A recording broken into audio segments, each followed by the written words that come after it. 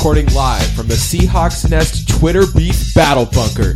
It's the Seahawks Nest Podcast. That's right, guys. We've got our first legitimate Twitter beef. Are you guys ready for this? House. Are you guys ready for this? We have been blocked by @fieldgoals. And so I was like, okay, we've been blocked by @fieldgoals. I'm going to go back. I'm going to search our feed for every time we mentioned field goals. So I'm just going to let you guys know. We called them, we said, the tireless aficionados of all things Seahawks at field goals, reporting these guys are all out for the Rams game. That's a compliment. We asked them a question once, which is, it's just like a legitimate question. We agreed with them that a call was bad. We agreed with them that one of the players was playing poorly, and we complimented them on their gifting skills. Literally, those are the 5 tweets that we tweeted about them. And you know what it is?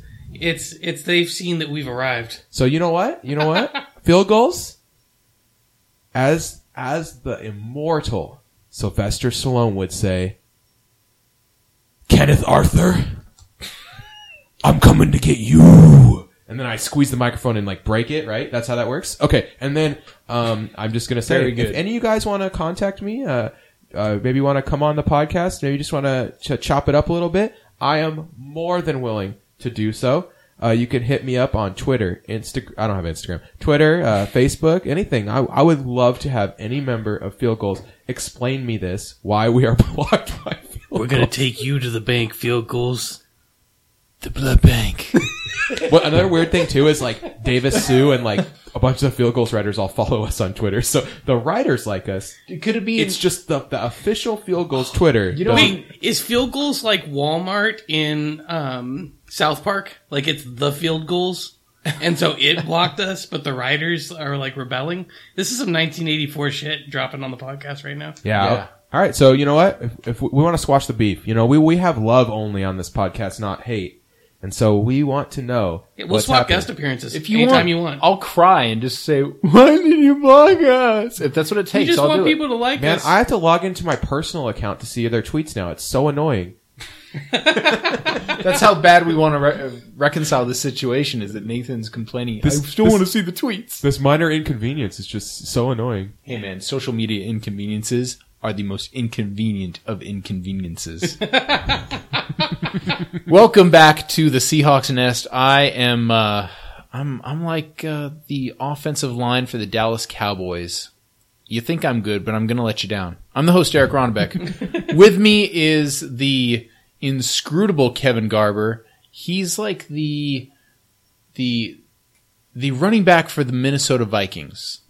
Like, you think all is lost, and then boom, Kevin Garber, aka Jerick McKinnon, shows that everything's going to be okay. Okay, I'm glad you went Jerick McKinnon because I'm a teacher of young children, so the AP comparison No, wasn't going to work for me. No, and you're not worthless. That was going to be a problem. Like Matt Asiata. Oh, I was gonna say he's got the same build as Matt Asiata, just buff, just a huge dude. Yeah, but I think Kevin could get more than a yard outside of the goal line. Broad. Just my opinion. I would work done it though. You just wouldn't see me going into the line, pop up on the other side of the line. With the producer credits to my left is Nathan Santo. He's very much like Tom Brady, always dependable, there for every game. You don't even know it. Because let's face it, Tom Brady's been the quarterback the last 4 weeks. Let's be honest, I've been in Italy for the last 12 months. That's right, modeling just shoes. Like Tom Brady. I thought Brett was more like Tom Brady. He missed the first 4 weeks. No, executive producer Brett Hancock is like the Odell Beckham Jr. or Des Bryant. He's the wide receiver, the most hated man on the podcast. I thought he was the Tony Romo. He only shows up for 4 games a year. No, that's better. Who is like? You should have done. Yeah, I was gonna say who's a wide receiver that's always hurt. Like that's the real Des Bryant. It works. Yeah, it works. He's the Des Bryant. So we're coming off a nice thrashing of the New York Jets. Jets. Sucks. I love it. So gentlemen, they were having fits. Fits of depression. Fits of Patrick. Yeah, so real quick, why did Ryan Fitzpatrick decide to show up for most of this game last week? He got a $9 million contract? No. I mean actually show up and play, because, the week before he was throwing 6 interceptions, and as Nathan pointed out in creative ways. Why did we get decent Ryan Fitzpatrick? Ryan Fitzpatrick, he had 3 picks still, and he only completed 50% of his passes. I repeat, decent Ryan Fitzpatrick. 6.4 yards per attempt. I guess he was decent in that he threw a bunch of shallow passes to Nunwa and then got lucky on some push-offs. His QB rating was 53, which is like you're right, below average. It's like if I had to give him a grade, it'd be an F-, but I mean, it's still not that bad. I'd give him a D-. Here's the thing about the Jets this year, okay, is that Russell Wilson, 133.5 QB, and everyone else that's played them has had a QB rating over 100. The Russells was the best, but it's all over 100s this year. And they spent tons of money on their defense, tons of money on their secondary, and their secondary is straight up bad. Darrelle Revis not playing very good. And I just don't think that they're getting enough pressure up front to justify all this money they're spent on their secondary.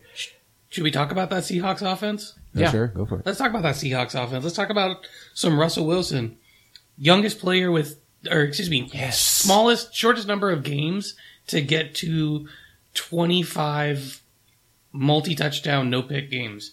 He's just such an efficient quarterback when he's on. And it seems like I'm going to say every season, like 2-3 times a season, you hear Russell Wilson fastest to, or like he just beat out the last quarterback to do this. I mean, he was like the record he shares with Ben Roethlisberger. Yeah, for consecutive wins. Yes, and then another guy, home wins. A guy we talked about got a touchdown reception in the game, that Tanner McAvoy, where he said he might make the team if he could flex in as a tight end. I guess he didn't even need to do that. Just play wide receiver and just get out there.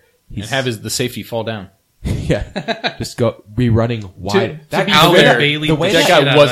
guy fell down was comical, though. It was like something out of a slapstick comedy. He was chasing after McAvoy like he wasn't going to catch him, and then for some reason he decided to turn and then just flop over.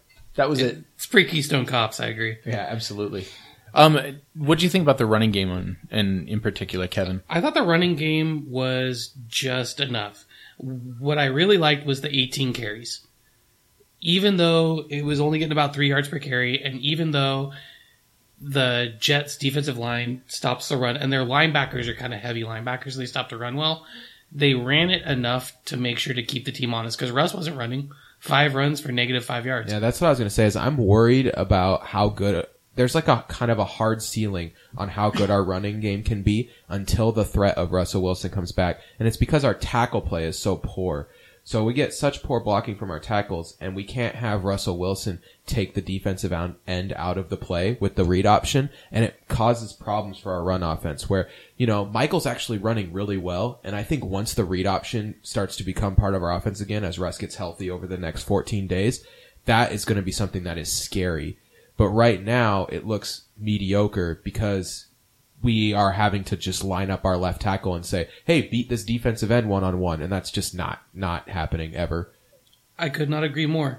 Once again, there were at least 2 plays where I saw Bradley Soul standing at left tackle, looking around as defensive players rush from both sides of him, and it's like he just freezes in the moment. His situational awareness is pathetic. I don't even think it's a physical thing. He can't kick slide to save his life, but there's a lot of left tackles that can't kick slide well. This dude just cannot pick someone and get in the way. And at some Jimmy point, Graham outblocked him. At some point, we have to decide. Okay, for all the things that we like about Tom Cable and how good he is at coaching run blocking, he's not good at coaching pass blocking. It's just not a thing. When he coaches up players, they don't become good pass blockers. They are just straight up terrible pass blockers.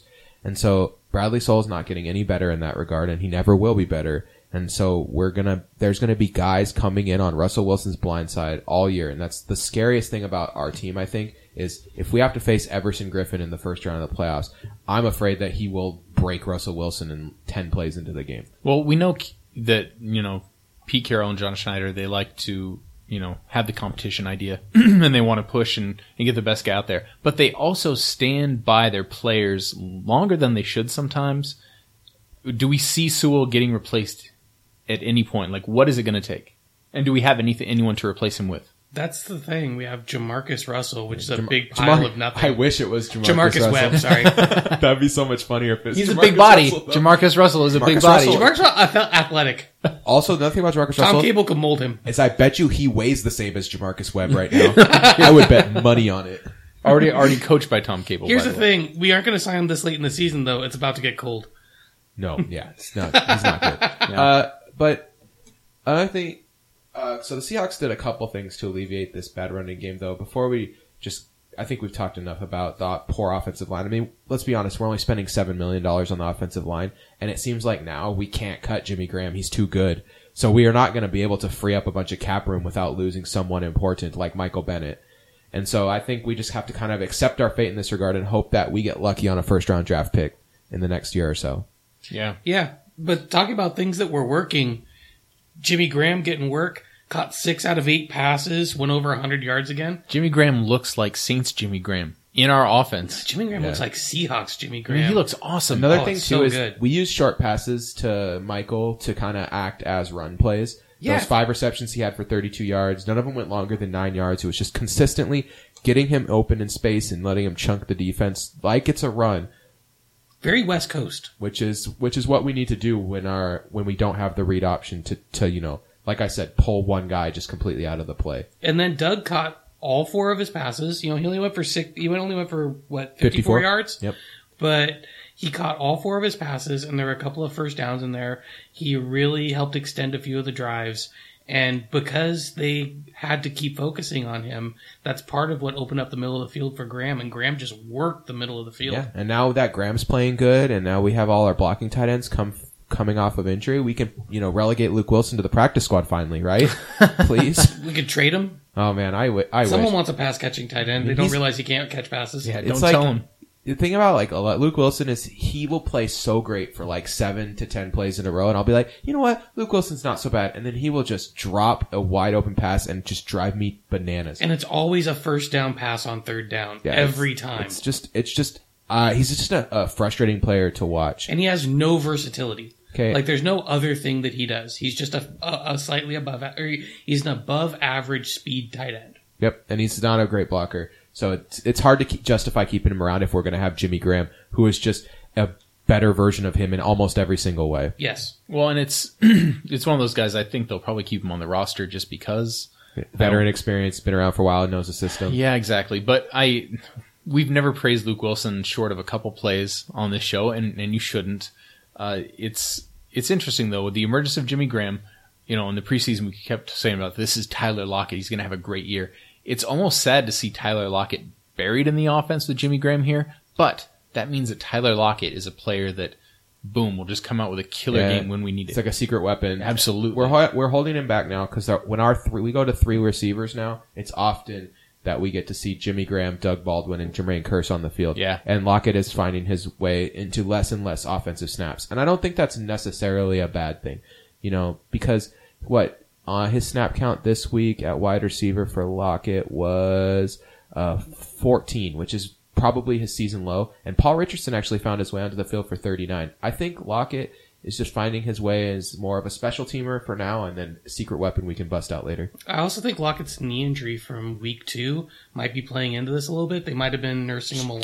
Keeping him fresh. Yeah, because having those legs in the middle and the second half of the season, he is a game changer. And on any one passing play, he can turn that game on a dime, plus punt and kick returns. And I don't think just using him on punt and kick returns and keeping him healthy is necessarily a bad thing. No. I wouldn't mind if he keeps a low snap count for the rest of the year if all our wide receivers are healthy, because Paul Richardson is a fine 4th wide receiver. He made a great catch on the sideline in this game. He did. And I thought Paul Richardson looked really good. And if he stays healthy, and then once he gets hurt, we got Tyler Lockett just ready to go, man. He's right there. I don't want to put the whammy on Paul Richardson by saying that when he gets hurt, but yeah, he's shown that he's a little fragile on the field, and it's so good to see him out there, because before we even had Tyler Lockett in our sights, except Kevin probably scouted him a year or 2 before. I love this kid. I tell you This what, guy, Mike, Mike. I love this kid. I know your name's not Mike anymore. I don't care. No, but Paul Richardson looks so good for a guy who I thought, frankly, his career was over, that he was Yeah, he's maybe been too off the strong. field. Yeah, I mean, And he's still a burner. After all those Yes. leg injuries, the dude's still a burner. he's not putting up all-star numbers, but he looks good in our offense, and he looks like he knows what he's doing. Yes, Which he is- fits a role. You're exactly right. And it's Eric. hard to say, like, you know, I say it looks good when doing what he's doing. Look at all the receivers out there that don't know how to run routes. Look at Monday Night Football the other night, where Odell Beckham Jr. giving up on a play. Like, Paul Richardson is running his routes. He's doing what he's asked. He's fitting in. It's awesome. Yeah. Couple of red shirt years, just like Pete loves. Hey, that's all you need. Are we going to talk about the defense? I believe it's time for defense. I'm always ready to talk about Okay, this defense. The defense makes me so happy. I just have one question. Is Michael Bennett playing too many snaps at defensive tackle for you guys, or do you think that this usage pattern is fine? Jaron Reed was out in the last game, and that significantly upped his defensive tackle snaps. Yeah, I mean, Atia Rubin and Tony McDaniel had 39% of snaps each, and then Garrison Smith had another 25%, which means that someone was playing defensive tackle, and I looked back at the tape, and it was mostly Bennett playing a lot of defensive tackle in this game. Do you feel like that's good use of Michael Bennett, or do you think it's kind of a waste? You know, I think it's funny, like, you guys are always looking at snap counts. I just watch the games. And watching the game, I was like, wow, Michael Bennett's in at DT a lot more than he should be. Yeah. Honestly, we're getting to the quarterback. We're showing pass rush. Yep, 4 sacks. And Michael Bennett's still getting to the quarterback. And frankly, like, I feel like, and this is based off nothing. I feel like Michael Bennett may stay a little fresher playing D tackle this early. And for right now, I love it. All year, no, I want to see him rush the quarterback more. But he's still getting to those run stops. I like Michael Bennett where he is for right now. Was he playing a lot of D tackle in previous games? I hadn't noticed that. I think it was just this game because he was on his like normal D tackle usage pattern where he will play inside on some pass downs, but he played a lot inside on run downs in this game too. And I think that's just because with Reed out, we were lacking one of our big bodies in the middle. I think that was just game planning because the other person we could put in there was Quentin Jefferson, Tony McDaniel. And I mean, we could have gave a lot of snaps to just Atia Rubin and Tony McDaniel. But they're both older gentlemen. They're both 31 and 33, I think. I would guess that McDaniel is even older than that. Rubin's 30, and McDaniel is 31. So okay. No, so I was wrong. So they're both north of 30, and they're bigger players. I personally don't have a problem with it because you're not on the Garrison Smith war wagon. I am not on the Garrison. He's a wide body. He's like Bradley Soul. Hey, remember when I always used to say though the Seahawks just needed to get like a really big dude? Yeah, like a washing machine in the middle. Well, he's not that big. He's not big enough. He's not big enough for that. But fills a doorway though. I thought the defense played great in this game though. To be honest, if I had one piece of feedback, it would be that we got killed on passes to the running back again. Yes. Which has always kind of been a problem this season. But Brandon Marshall went 4 for 12, and I know he scored a touchdown, and I know he had a 41-yard catch, but they targeted him a lot, and for the most part, he was shut out. Thank you. You stole my exact comment. Everyone was talking about how Richard Sherman was getting exposed. There were 8 incompletions against Brandon Marshall. If you throw the ball 12 times, he's going to catch some of them. And Brandon Marshall's one of the best wide receivers in the NFL. And he caught 4. He caught 4 out of 12. And that is for 89 yards. Yeah, let's be honest. Sherman ended the game with 2 picks, which I think says a lot about the strategy that Ryan Fitzpatrick said, which was target Richard Sherman. That seemed to work pretty poorly. And I think if you take out that garbage time touchdown, we really were kicking the crap out of them. Well, and the garbage time touchdown was such a fluke too. I will say last week I did pose the question, are we going to move Richard Sherman around on Brandon Marshall? And you said no. But we moved Richard Sherman around on Brandon Marshall. You saw him on the left side of the field. Mm-hmm. I thought that was great coaching. And yeah, I do think that would have been scary to watch Shed line up against Marshall a lot. I think that he would have got that 4 for 12 probably becomes something gross, like 10 for 12. Yeah. So you're right. It was a good idea to move Sherman around, especially with Decker out. I just thought the defense was our defensive coordinators are stubborn. You know, they don't do stuff like that because they're stubborn and they want to be like, hey, we're lining up. This is how we line up. Beat this. Chris Richard though Dan Quinn looked great as our defensive coordinator. Gus Bradley looked great as our defensive coordinator. We know this is Pete Carroll's defense, but Chris Richard kind of looks like an innovator out there. Yeah, he's dialing up blitz packages we haven't seen. 2 of the sacks are from. Yeah. 2 of the sacks. KJ Wright had a sack, and Bobby Wagner, the most efficient blitzing linebacker in the NFL. Another thing that's crazy, too, is that we used to have really bad linebacker blitzes. Like, we'd linebacker blitz, and we'd always get picked up and stuff like that. And this year, our linebacker blitzes have been very successful, and a lot of that has to come down to scheme. Yeah. And Chris Richard should get a lot of credit for how successful when we bring extra guys. And actually, one thing he's doing too is he's blitzing creatively and like blitzing a linebacker, but still only bringing 4 guys because he has defensive ends who can actually cover, like Cassius March and Frank Clark, who are better in coverage than most defensive ends normally are. Yeah, they're almost as good as Bruce Irvin, who is functional mostly. Yeah. So, I do not miss Bruce Irvin. Also, just of all the guys on the podcast, Oakland doesn't seem to have Bruce Irvin because their defense is horrible. I was going to say their offense is great though. I did want to throw one thing on there before you do that, and that is I think a contributing factor. You notice Bobby Wagner's blitzing through the middle, and I think it's because Rubin and Reed or Ruben, especially Ruben and Reed, but Ruben and McDaniel are both very big, very physical players who have a good bull rush, and they really occupy centers and guards more than historically we've gotten from our defensive tackles. And I think that's helped up the efficiency because on a delayed blitz, Wagner can just pick the spot and they can't move away from those defensive tackles the way they used to be able to. Yeah, and he goes in untouched, which is really beautiful to see. Yeah. I will say, out of all the guys on this podcast, I'm the one that prefers to not harp on the officiating. But one of Brandon Marshall's big catches, the one where he pushed off big time. He pushed off big time. DPI. And you know what's Yes, really that bad was terrible. when the announcers say, well, that's coming back. And then they say it's on Richard Sherman, and the announcer goes, "Okay." I was like, "Wow, that you really know what's going on." That's And you're not awesome. talking about Steve Rabel and Warren Moon. No, you're talking these about are the national announcers. The national announcers who were so sad that the Jets were sucking. yeah, they They were just so They sad wanted the game to whole be good. Like, if you're announcing a neutral game, you want the game to be close. And this game was never really that close. It was closer on the scoreboard than it was in the game at any after point in about time. halfway through the second quarter, when we went up 14-3, that was basically the end of the game. Are you saying that we're a second half team, Nathan? No, I'm saying like in the second quarter. Hey Not man, even we second half. we sped it up this year. We're second half of the second If quarter. there's two things I think the Seahawks are going to look at in the film room on defense this week, though, it's that they were able to convert way too many hard third downs. Yes. They went 7 for 15 on third down, which is not something that you should let happen if you're a great defense like the Seahawks. And then most of that was because Quincy and Yunwa tore us up on those intermediate routes on third down. And so I would like to see in the film room us scheming how to stop these short passes to running backs and like Bilal Powell and slot wide receivers like Quincy and Yunwa, because those two guys converted a lot of third downs that I think this team should be able to stop. And you know what? If it gives them one good thing to work on over the next 2 weeks, I'm happy about it. That's true. Because it's a great win, and then, now we have something to work on. And the thing that I loved about this game, Matt Forte came in 4th in the NFL in rushing.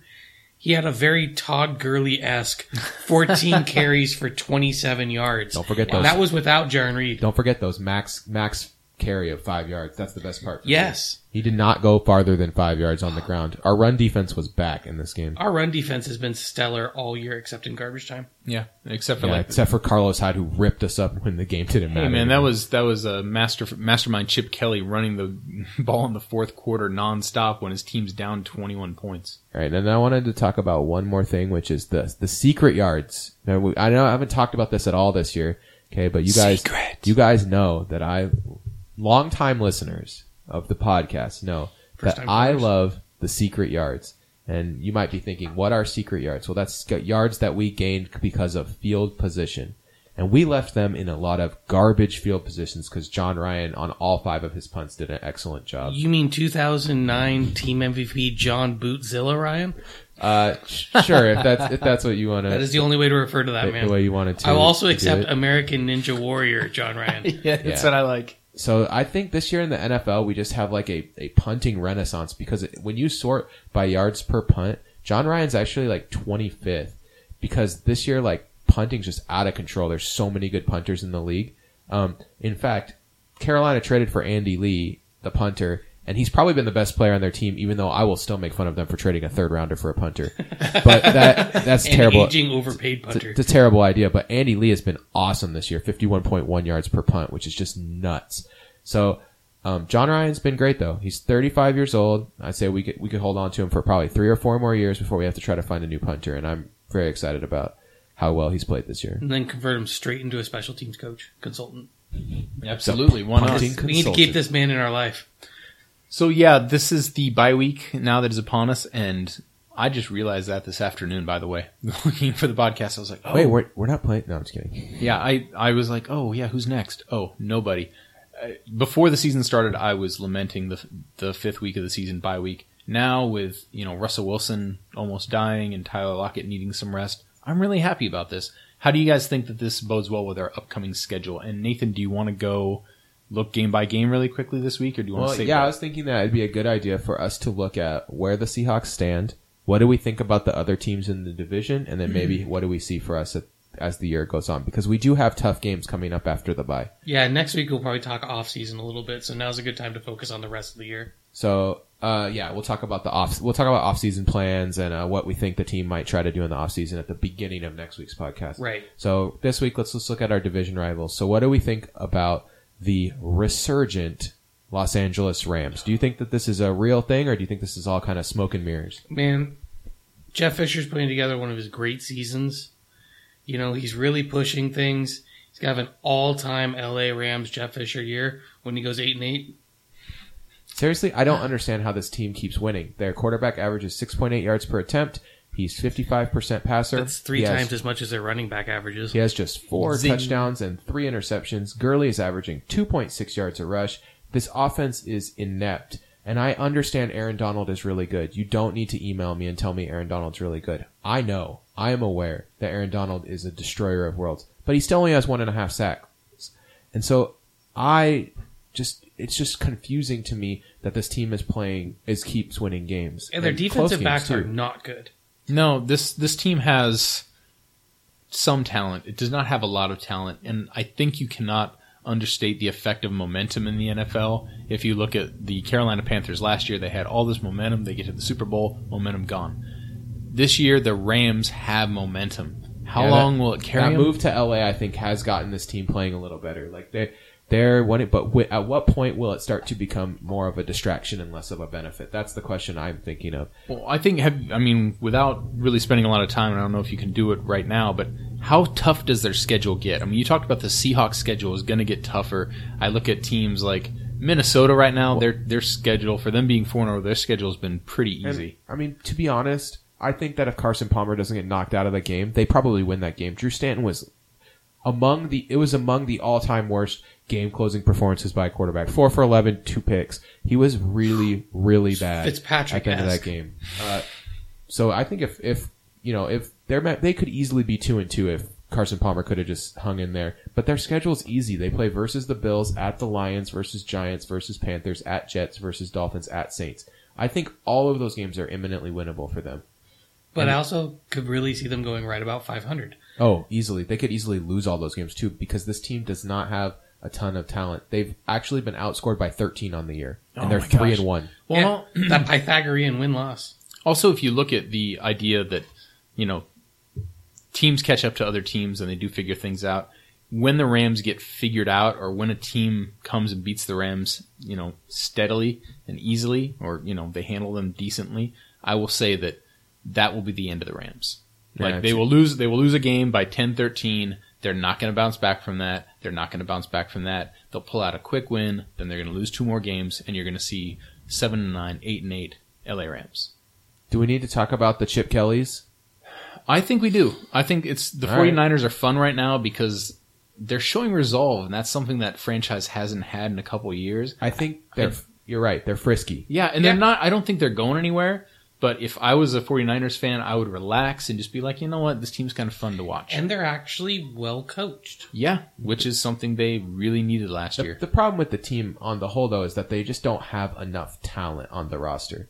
They need like 4 to 8 more good players before they actually have a serious chance. They lost Navarro Bowman. They need an offensive lineman, a wide receiver, and probably a pass rusher. They do not need defensive ends. Eric Armstead and DeForest Buckner are good enough. They can get by with those 2 guys. I'm thinking like a pass rushing linebacker. I don't think Ahmad Brooks has it anymore. And DeForest Buckner not used really well. Do you think that at some point they kick it out to a 4-3 though and just play those guys on the outside? I think that'd be smart. Yeah, so I think that's probably where we're going to head with them at some point, because they have 2 premier pass rushing defensive ends, and not everyone's J.J. Watt, and they can't just play defensive end in a 3-4 and expect to get to the passer. So I think eventually we see San Francisco running a lot of 4-3 sets with those guys as DEs. They're still going to lose a lot of games, but right now they're a fun team to watch. Yeah, I agree. All right, we're going to head to the 1-3 Cardinals, the team we thought that would be up in our grill all season. They're off to a terrible start. I had them at 11 wins, and it's because this is a team that cranks off. They had a 9-game winning streak last year. Yep. They've had a couple of 6-game winning streaks in the last few years. This is a team that can peel off wins because they're such an all-or-nothing big play offense. Mm-hmm. But if Palmer's out, I don't think they can. And so the longer Palmer's absent, the more losses you're racking up. They could be 2-5 by the time they peel off those 6 games, and then you're looking at 10-6, which might not make the playoffs. Well, what did I say in the preseason? I said that like the window is being held. Their Super Bowl window is being held open by like a rickety stick. Yeah. At any time, the Honey Badger goes down, Carson Palmer goes down. Carson Palmer going down, I don't think it helps them, but he has not looked good when he's played this year. His body is breaking down. He's showing his age. Sorry, in the National Football League, and actually in sports in general, this happens in baseball, of all the laziest sports. People just fall off the cliff all of a sudden. And in the NFL, you see it just like that. And Carson Palmer looks bad this year. I have a belief, and this goes for every single division in football, that if you can pick any team and represent that team, there's the team that you beat up on, the team that always plays you close, and the team that is your rival. And we know the Rams always play the Seahawks close. Right now we're beating up on the 49ers, and the Cardinals seem to be our rival. That could be shifting again, and the Rams could be our rival because the Cardinals look awful. We haven't played them this year, but right now I am not scared to play the Cardinals. I'm excited to play the Cardinals because I'm excited that they're 1-3. I do not like the Cardinals. I don't believe in that fan base. I don't believe in that team. Their helmets are not intimidating. I love the 1-3 Cardinals. Keep it going. That's what I say. They've got Bruce Arians. They've got a talented defense, though there is some health issues there. And they have a really good running back. And so they have pieces that can turn around quickly. I could see them having a down year, but if they can address quarterback, it won't be long. They're a team that has the pieces in place, that has the infrastructure to be right back to 10 wins. If they can't get there this year, they'll probably be there next year. Are you saying Bruce Arians is going to make Jay Cutler good next year? Make Jay Cutler great again. I'm Bruce Arians. I know the best people. I make the best deals. The best steaks. I signed the best quarterbacks. All right. Sorry, I couldn't help it. So Bruce Arians, I think this team might be heading to 9-7. I think they're going to rip off like a 6-game win streak, and everyone will be like, Arizona's back. And then they'll just inexplicitly lose 3 straight games, and no one will understand why. But you'll understand why, because you heard this here.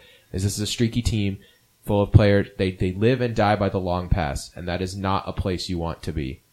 It's a lot like the Mariners of the last few years, not necessarily this year, but the end of the Jack Zarenzik era, where you'd be going, all right, they're putting together a really good month. And then late July will roll around and they'll lose like 12 of 16. Yeah. And that's kind of what this Cardinals team can do. And like Nate just said, they can roll up and then roll down.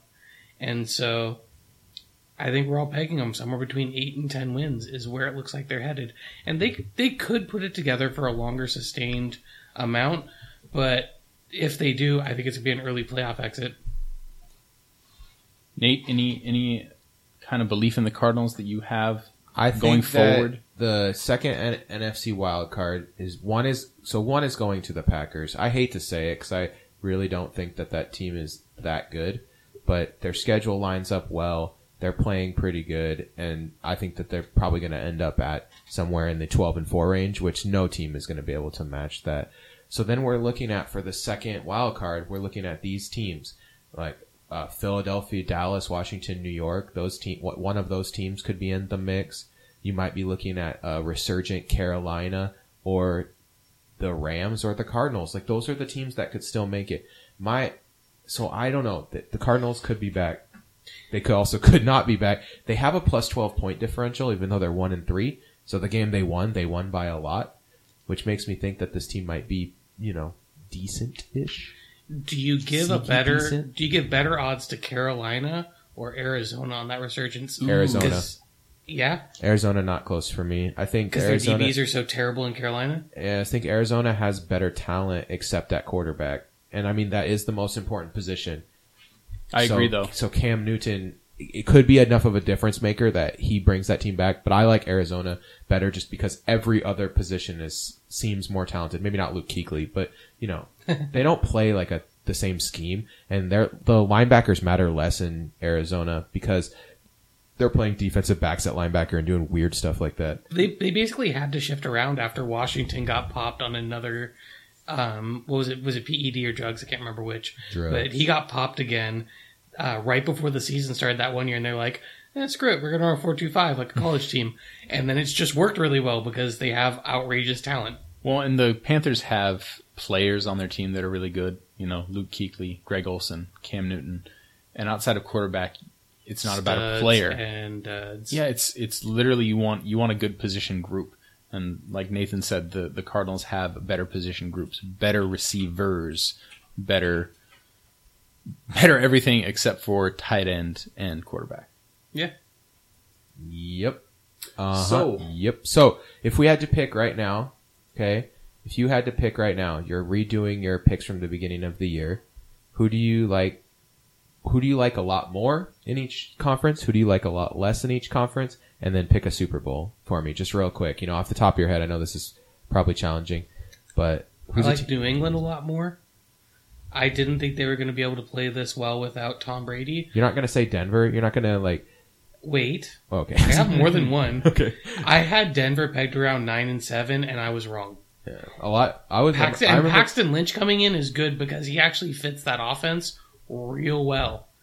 I remember feeling like I really had to defend that I liked Denver to make the playoffs and being like, no, their defense, they got Von Miller, guys. Like, I don't know. I just remember feeling I like... thought their offense was way worse than it ended up being. I thought they were going to look a lot more like the Rams with a more talented defense. I reluctantly picked the Broncos to win, if I remember correctly. I could be wrong about that, but I wasn't really high on them like Nathan is. I was more... Oakland. You know, I may have.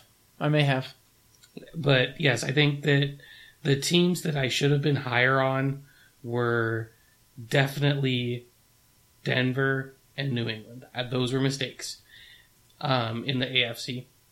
Yeah, my big mistake I should have been lower on the Jets. My big mistake was New England. I actually think the Jets aren't that...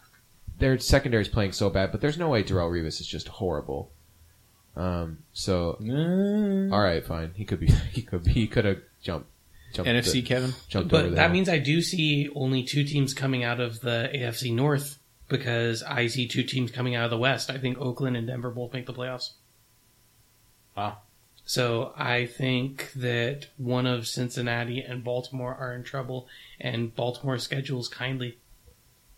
Yeah, it definitely does look good. What about your NFC picks? NFC picks, I was spot on in saying that Carolina was not as good as people thought they were going to be. I had Carolina out of the playoffs. I had Atlanta and Minnesota playing well, so I feel pretty good. And I actually was the highest on the Eagles out of everyone. I think I had them at 8-8 or 7-9. The Eagles were definitely my mistake team. I had them at like 4 wins. I was still, dead wrong. They could still easily go 8-8, but they're not going to go. They're 4-12. not going to go 4-12. That's 100% true. But so that was the team I was really wrong about, and I also was a little too high on Arizona, but I only had them around 11 wins. I think it's which hard. They could with still get around there. Arizona, they just kind of, as of right now, they've fallen off. But I pegged Atlanta.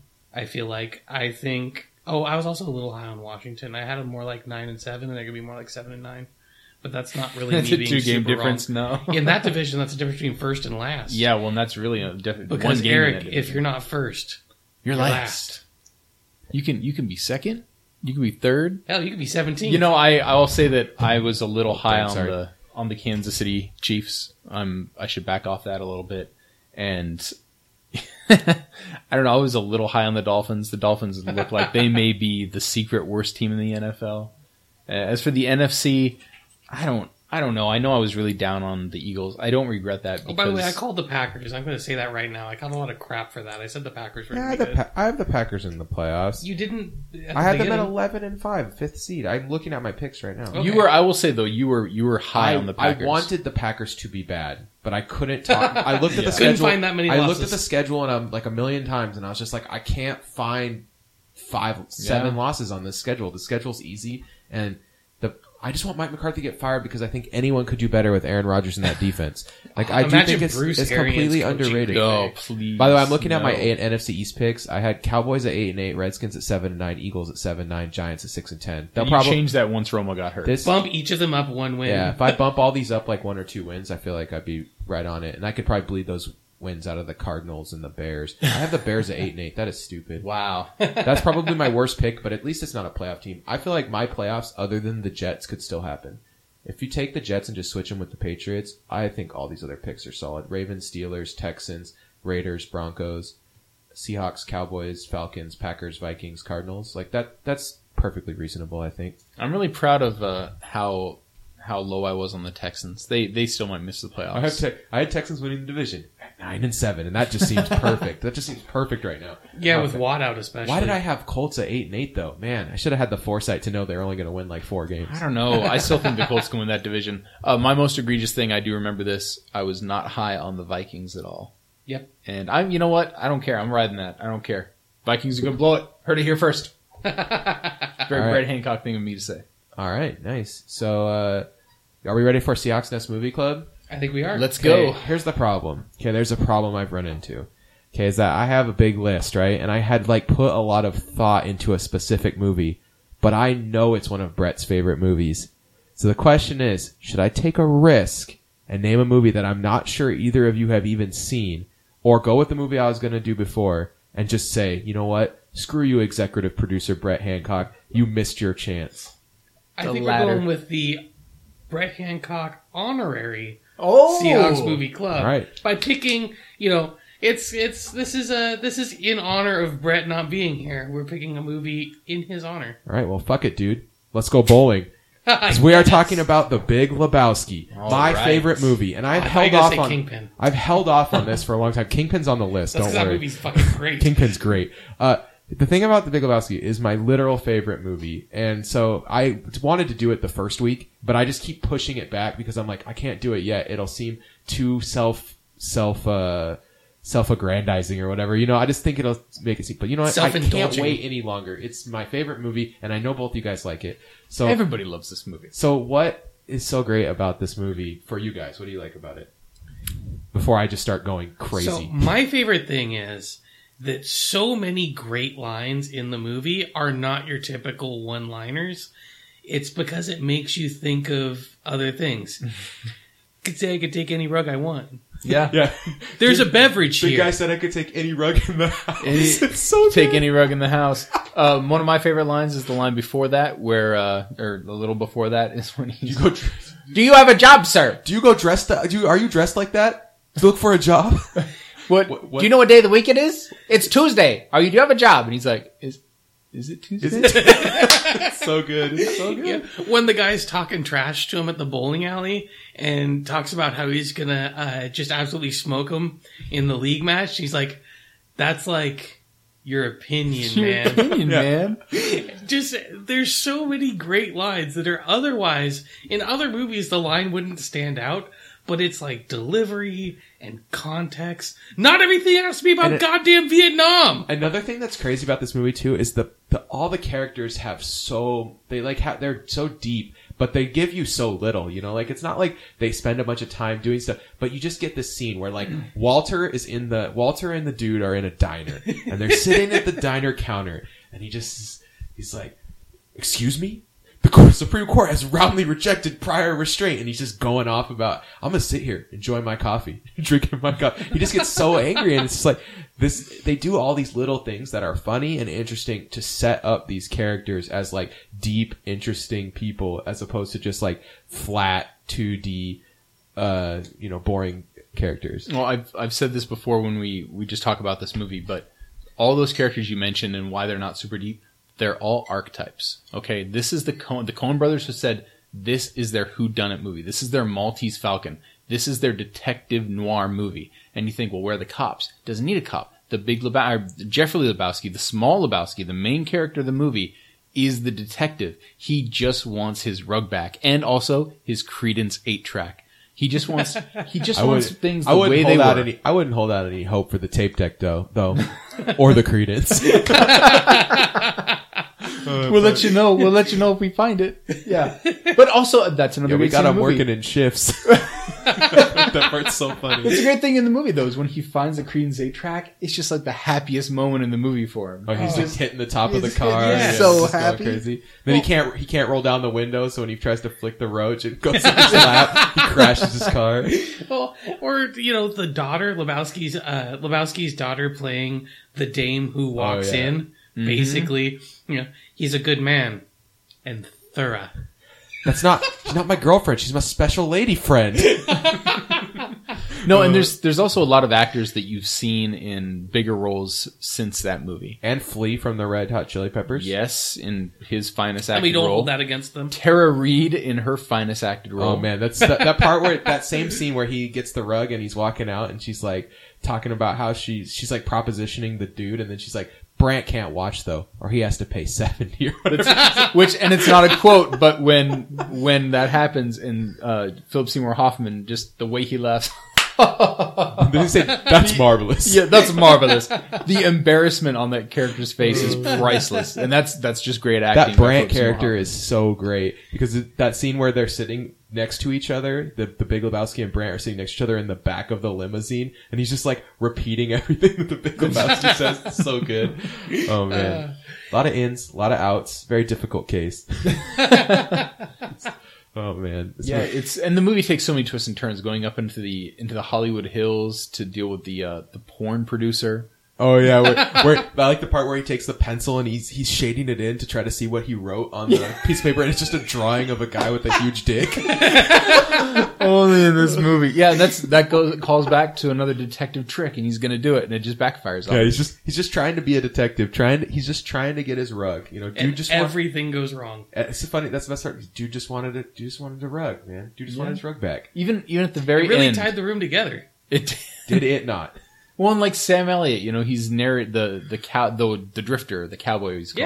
Yeah. The way he, at the end, he talks to the dude, and he's just like, what does he say? You Like, have to cuss so much. I think that's one of the things he says. I know that. he says like, he said And he like, just goes, "What the fuck you talking about?" what are you talking about, man? Cuss so But when he much. says like, keep going, dude, and he's like, Was it like a keep on keeping on? yeah, he's like, keep on keeping on. The dude's like, okay, and he's like, hey, dude, I know that you will.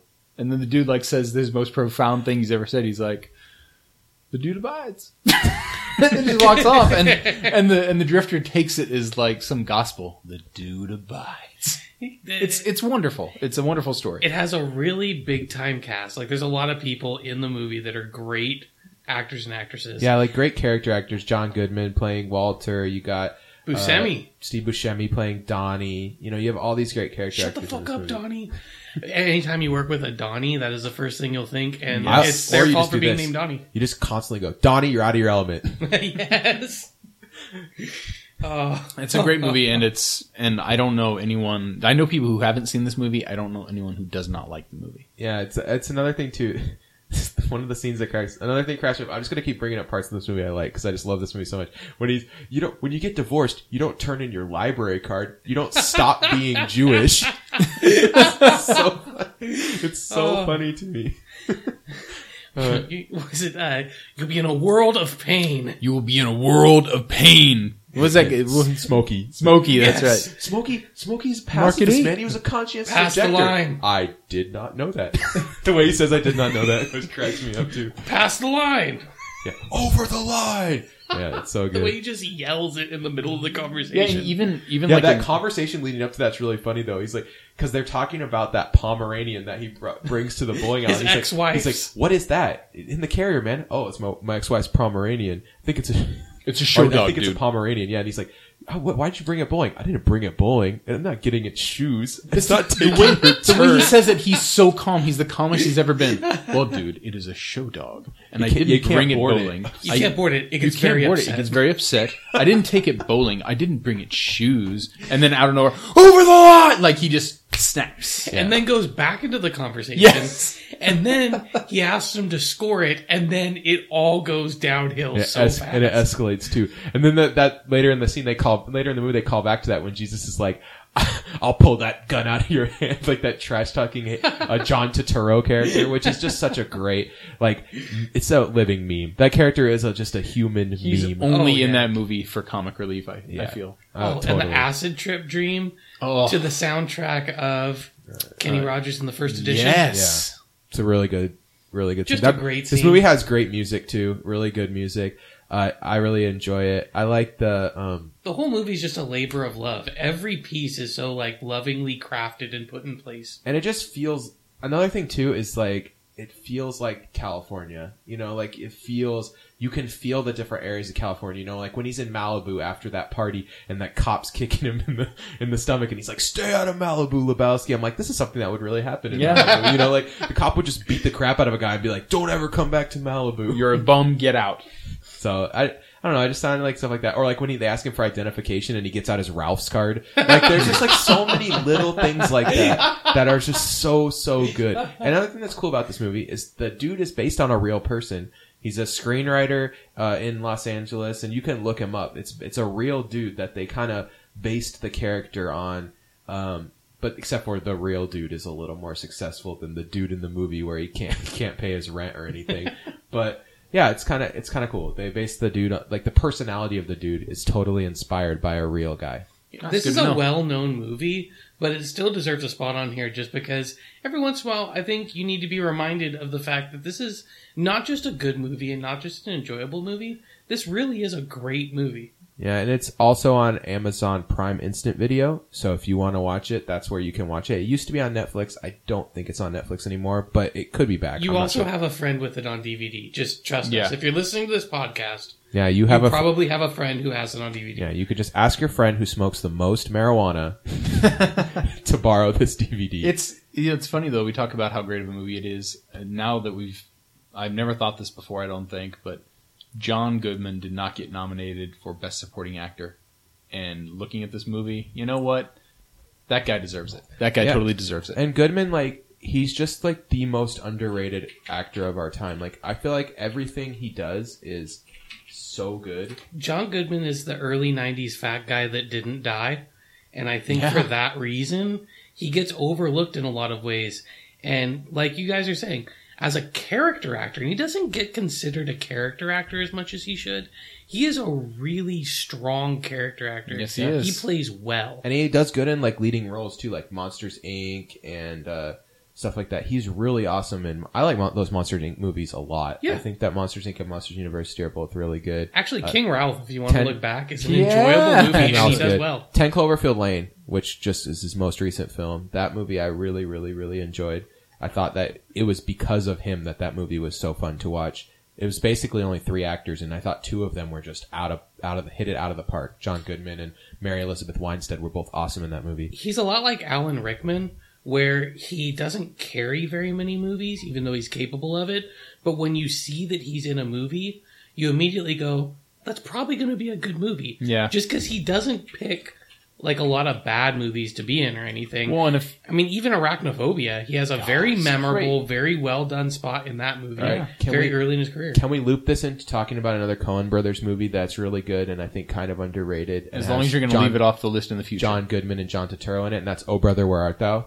Oh. That movie was so hot when it first came out that it didn't seem like it could ever be underrated, and nobody sees that movie anymore ever. It's like no one talks about this movie, but this movie's like super, super good, and I would recommend it if you like Coen Brothers.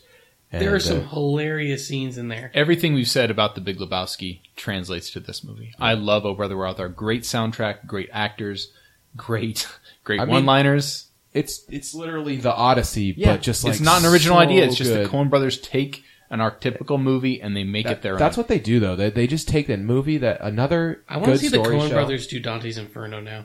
So bad. Oh yeah, so bad. You know that the only here's a weird Coen Brothers fact. The only reason that Bill Murray took those Garfield movies is because he thought they were written by the Coen Brothers, and then when it turned out they weren't, he was already like locked in. He couldn't do it. So that's my interesting. The sad thing about that is it kind of tells me that maybe Bill Murray isn't as smart as I thought he was. I don't know. He likes paychecks a lot. I will say we're talking about our lines real quick. Oh Brother, Where Art Thou lines that you want to throw out. I'm gonna RUNNOFT. That is my favorite line in the entire movie. It's either the argument with the store clerk about Dapper Dan. I'm a Dapper Dan man. I don't want fuck. God damn it! I want Dapper Dan. Yeah, that scene always. That scene killed me. Watch your language, young man. Well, I told you I can get it here in 2 weeks. Well, 2 weeks for everything. Ain't this just a geographical oddity? The other one is when they're cornered by the cops, and 4 times in a row, I believe, 2 very loudly, twice quietly in the background, damn, we're in a tight spot. Damn, we're in a tight spot. And then you could just hear them arguing in the background. Damn, we're in a tight spot. Another one that I really love is Stephen Root. Really, very simple thing, playing the blind studio engineer. And he goes at the end of the song, "Ooh, boy, that's some mighty fine a picking and a singing." Yeah. Oh man, very well picked, very good choice, Nathan. Because much like Big Lebowski, it has a lot of, like Eric said, lines that aren't lines, but they are lines. They're spiritual sequels, right there. Yeah, I just think the Coen brothers they just do awesome stuff, and I didn't like Hail Caesar that much. That's their most recent movie, but I'm excited to see what they can do with this Matt Damon, Oscar Isaac movie they're making right now. This crime mystery thing. I think it'll be awesome. So keep an eye out for that. It's called Suburbicon, and that's, I think, our movie club for this week.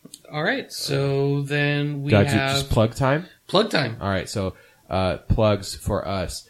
Go ahead and do your plug, and I'll do mine. If you know why Field Goals blocked us, please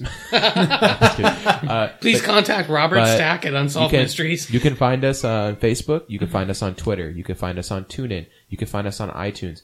I know this stuff sounds dumb, but if you could like us on those things and give us 5 stars, it is the number one thing that helps us grow as a podcast and get more people listening. Because I'm really proud of the product we make, and I think that it's worth sharing. So I hope you do too. That's it. That's all I got. Yeah, on Twitter, hit that retweet button. Hit the likes button. On Facebook, go ahead and throw a like on there. Just get a little more traffic. We'll keep the conversation going. The thing is, we are slowly gaining traction now. The switching to a new feed was maybe not the best idea we ever had, but we're starting to build momentum again. And I think that really every little thing counts. Also, watch Atlanta on FX. That's it. For producer Nate, Kevin Garber, executive producer Brett Hancock, I'm your host Eric Ronnebeck. Have a great weekend, and even though it's bye week, go Hawks. Arietta.